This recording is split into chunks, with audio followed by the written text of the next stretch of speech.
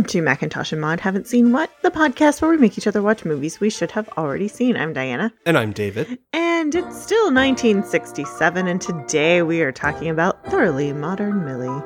Millie comes to town in the roaring 20s to encounter flappers, sexuality, and white slaver. Yeah, big content warning today. There's a lot of racist bullshit in this episode. Yeah. This movie is Bizarre. like 75% fine. Mm-hmm. And then they've already got a problematic setup, but it's the end of the movie that really turns. It's not good. What's really frustrating is we talked about this with Slapshot, which I know will come into play a little bit here later. But like, what's really disappointing about this movie is that there's a really good core premise at the heart of it to begin with. Yeah. You didn't need this extra element. Yeah. You really didn't. It doesn't. Like, You need women something? being kidnapped. Yes, there could be something seedy going on without it being this. Yes, something that is specific, that's just making it all about race. So that's bad. But then what they did is horrible. So they're supposed to be Chinese. Both of the two gentlemen who are playing the Chinese workers are credited as Oriental number 1 and Oriental number 2. Mm-hmm. And they're played by two people who are not Chinese. They are Japanese American. Yes. And the Chinese spoken in the movie is gibberish. It's not actual Chinese. It's really just awful. It's like, really it's bad. god-awful, and there's no way around it. I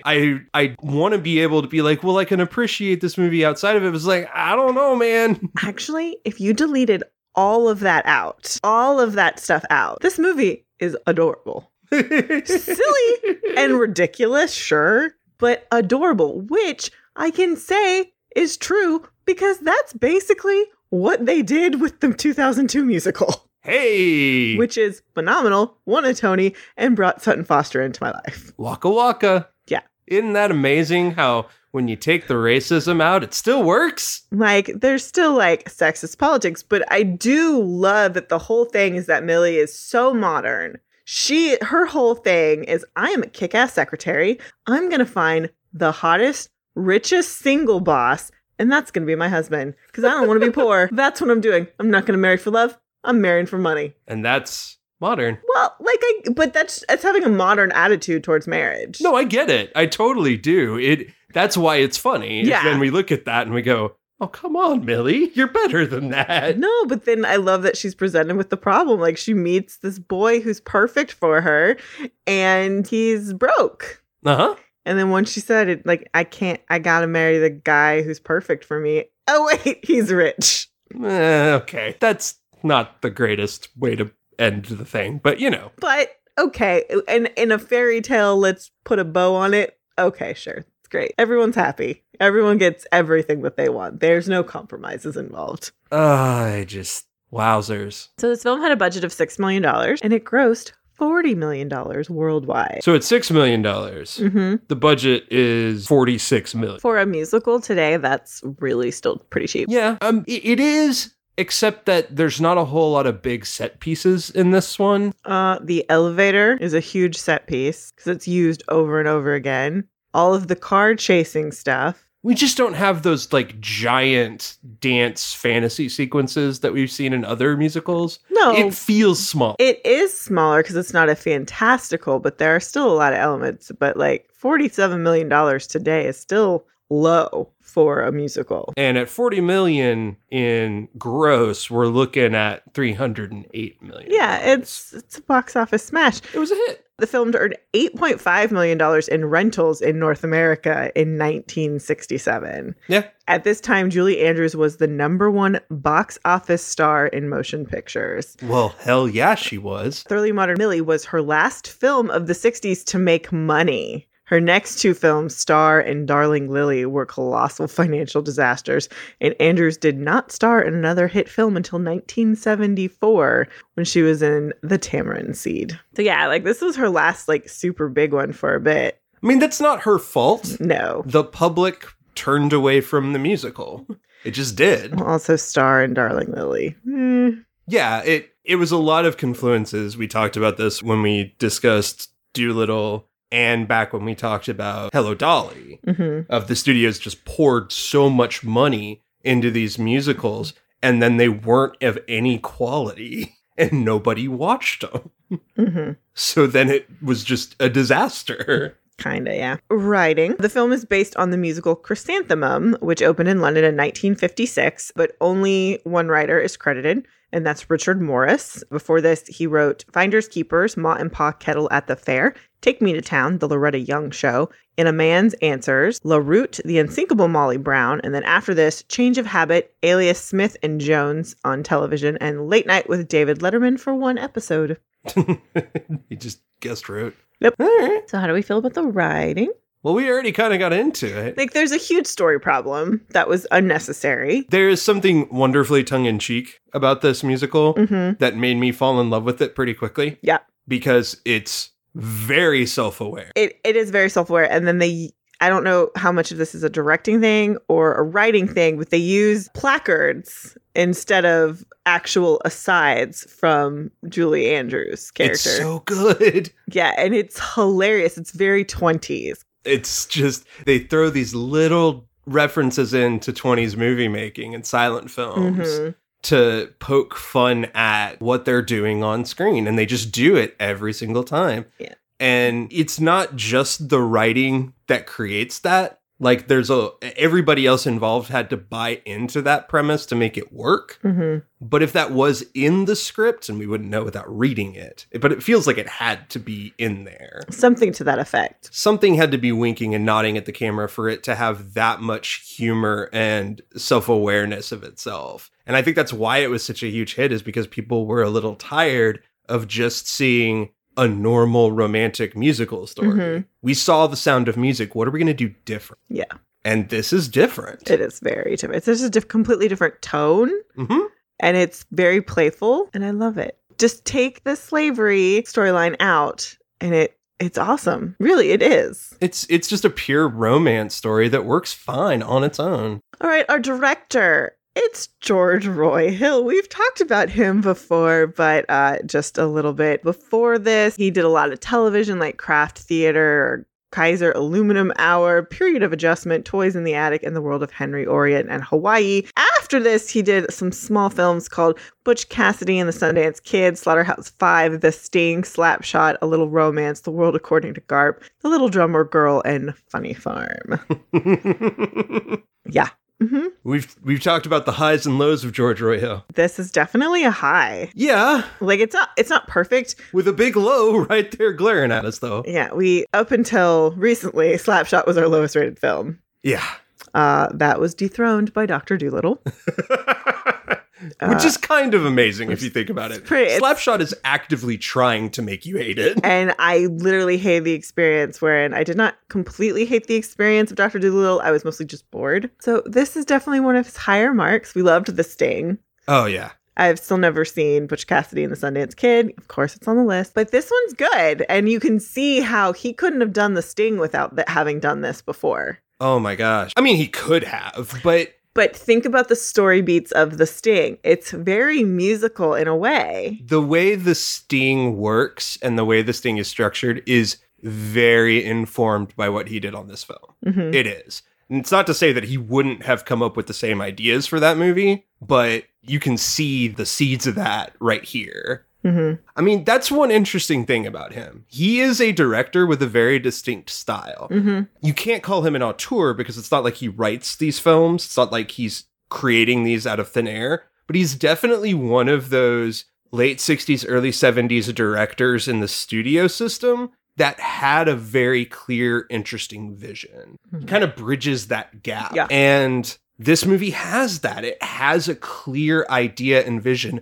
beyond the story being told. Yes. Even with a bunch of problematic crap, Mhm. he's got definitive ways of making it. And this doesn't feel like any normal movie musical Mhm. because he's throwing like weird Dutch angles and throwing the camera around. Like he does some stuff that I'm like, you would never see this in a movie musical in that time. So he leaves his stamp on the movie in Oh, a sure. really good way. It works for the most part. Oh, I mean, I think he did a great job with Yeah. it. I mean, the only things I would change have more to do with the script and just to like, okay, for today, let's do this a little bit better. But that's it. Yeah. Right, our cast. We start with Julie Andrews as Millie Dilmount. We've talked about her before. So just to place this movie within some of her other stuff, before this she did Mary Poppins and The Sound of Music. After Victor Victoria, Julie Television, The Princess Diaries, Shrek 2, Enchanted, Julie's Green Room on Netflix. And she is going to be in the upcoming television series Bridgerton. She's so good. She just fucking slaps no matter where she is. She's the shit. And she's a badass. I always think this movie came before Sound of Music and Mary Poppins because those feel very mature. And this one feels so young. No, she was young in all of them, but she feels like such a younger woman in this film. So that's interesting because for me, having my last experience with her being Sound of Music and us watching that, she actually feels older to me in this. In The Sound of Music, she feels very childlike, very looking through a childlike perspective. That's not to say that she's not grown up and has to make grown-up decisions. Yeah. But you watch this movie and you go, she's a self-confident, assured woman. She is flighty, but she's also just like full of energy and going full bore for what the hell she wants. Oh, no, I get that. But I guess like her persona here feels so much younger. Now, it's totally polar opposites from Mary Poppins, yes. Yes. You think about her in Poppins, and, you know, she's everyone's favorite nanny, so... But no, she's just great and funny as hell. That woman can sing and that woman can dance. She's just amazing. And she can mug. I think that's what's interesting in this movie. She can mug. We haven't seen her do that. She's not asked to a lot. She does do it in The Princess Diaries with Anne Hathaway, which is charming and precious. But in this movie, it's like your job here is mug for the camera. And she does it so well. She has some clown-like qualities here that you wouldn't have expected otherwise. Yep. Love her. Next, we have James Fox as Jimmy Smith. Before this, he was in The Servant, King Rat, and The Chase. After this, he was on Nancy Astor, the TV miniseries, Runners, A Passage to India, High Season, Farewell to the King, Hostage, Patriot Games, As You Like It, The Remains of the Day, the 1997 Anna Karenina. He was in Charlie and the Chocolate Factory as Mr. Salt, Sherlock Holmes as Sir Thomas Rotherham, and his most recent credit is in 2018 in Christmas Survival. So he's done a ton. He did a lot of TV in there too. He's very silly. Yeah. And very immature. Very like, gee golly, I'm just a dude in the city. I mean, he is in that way of he's also playing that very obviously. Like it's not a sense of I am just an aw shucks kind of guy. It's that he's like acting, which works for the movie. I don't necessarily want to like degrade the performance. It's just like they told him you have to really be presentational. And I think what makes it uneven at times is like sometimes we don't need you to do that. We need you to like actually be a real human for a minute.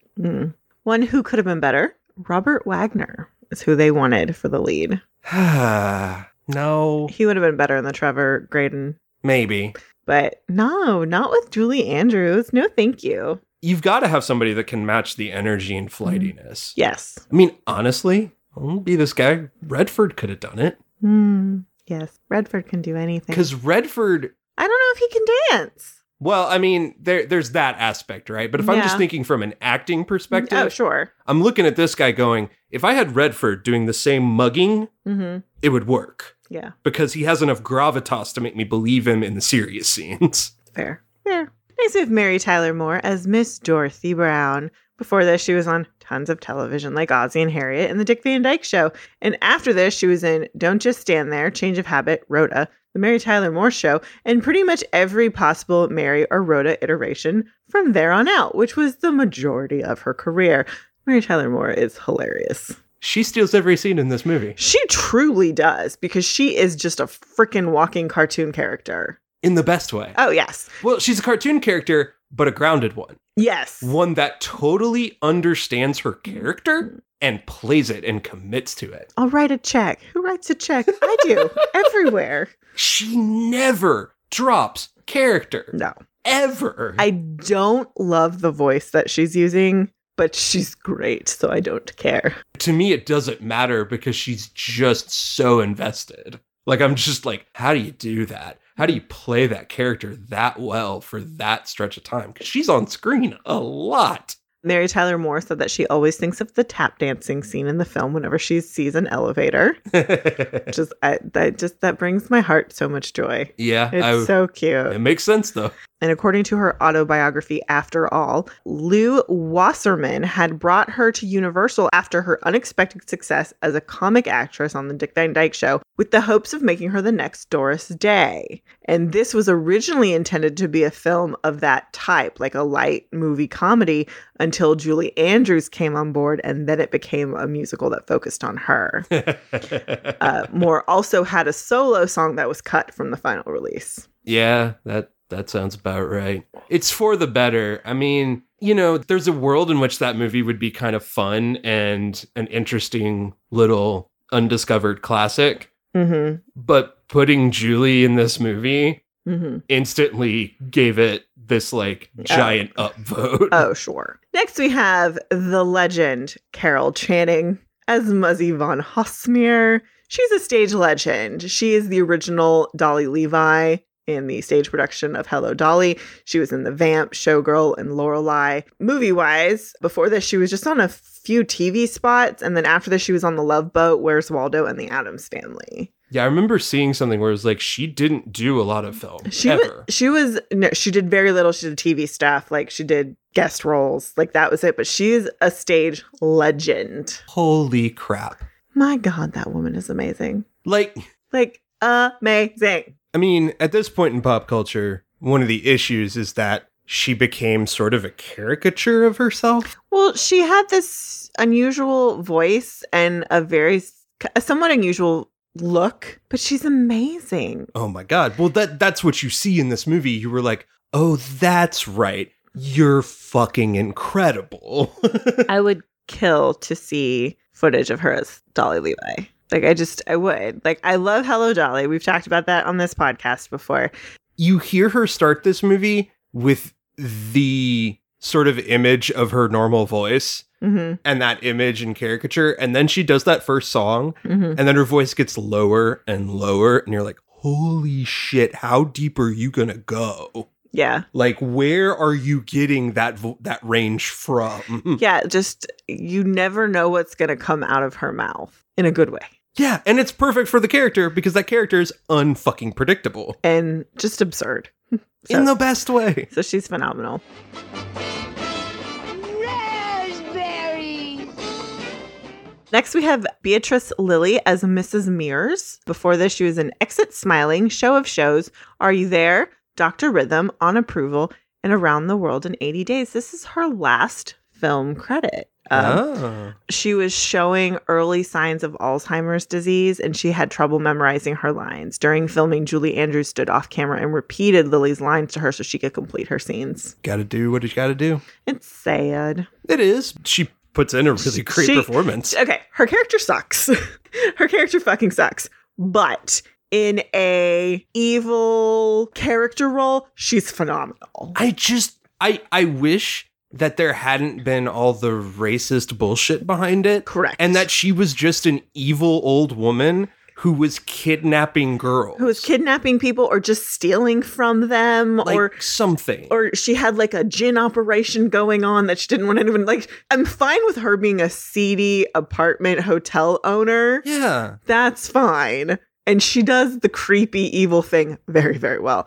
But the cultural appropriation and then just doing a horrible job of what they're trying to represent is bad. It's super bad. But she is phenomenal in it. Why do movies that are otherwise good have to keep doing this? Why? That's what we're trying to fix here in 2020. God damn. We're trying to fix this shit. And then we have, those are the only other people. Everybody else is kind of, like, they didn't do anything else worth talking about. Except we have 2 Arpons. Oh. Asian Gentleman number 1, Jack Soo. Okay. And Asian Gentleman number 2, Pat Morita. This is the film debut of Pat Morita. Oh, man. I know. He's so young. He is. He's so young. It's like, wow, hi, Mr. Miyagi. This is interesting to encounter you in this film of all films. Yep. So now it's time for trivia, which there's really not a lot. Some of the scenes were filmed at the former Hammonds estate in Montecito, California. This is the first musical film financed by Universal Pictures since Flower Drum Song in 1961. A movie we need to watch. We do.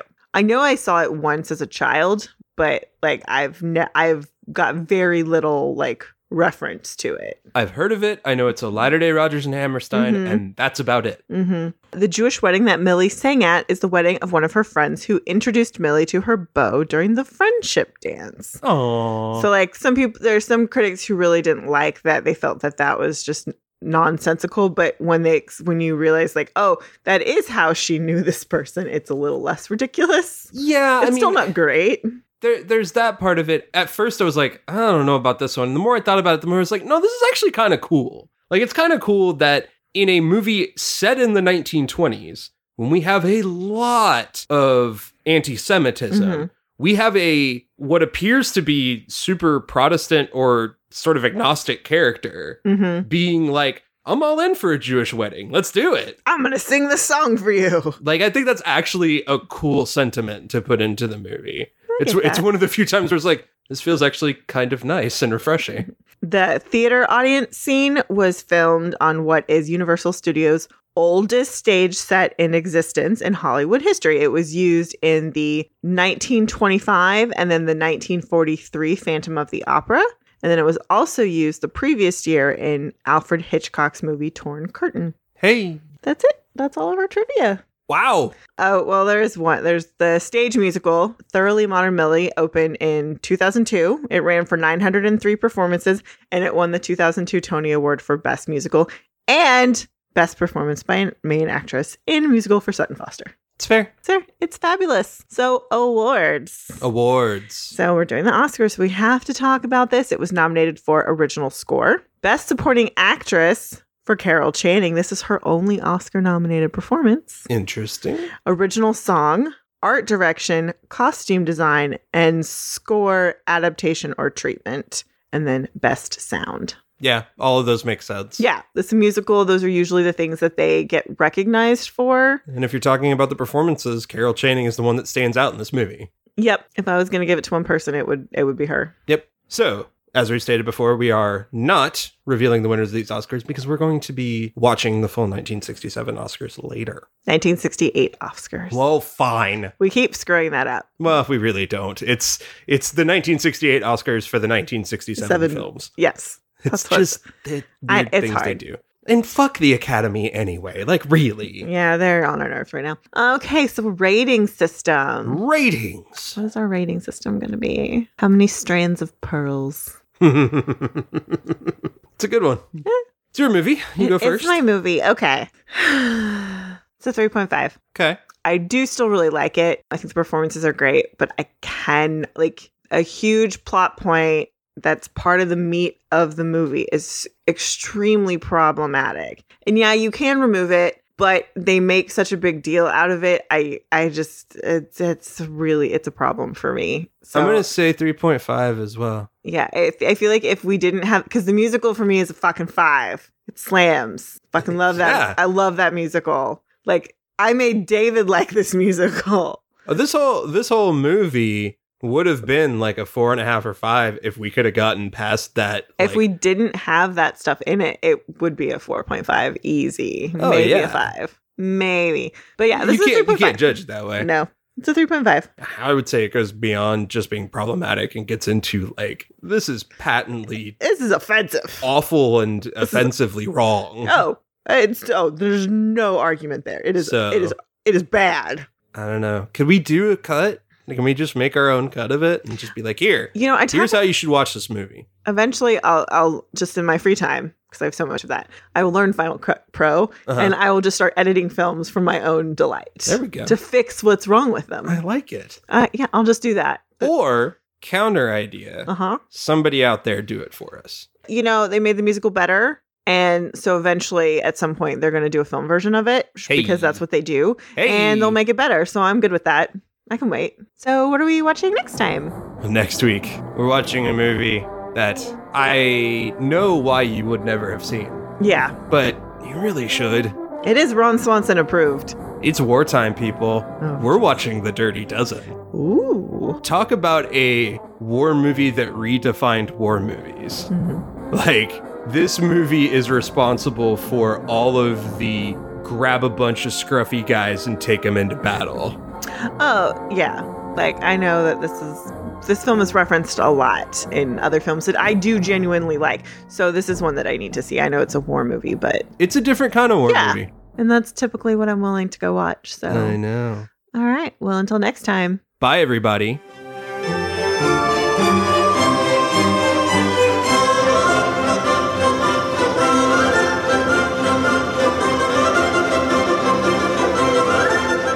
Thanks for listening. Be sure to review and rate us on iTunes, Stitcher, or wherever you listen to your podcast. For questions, comments, and recommendations, you can email us at macintoshandmod@gmail.com or find us on Twitter, Instagram, and Facebook.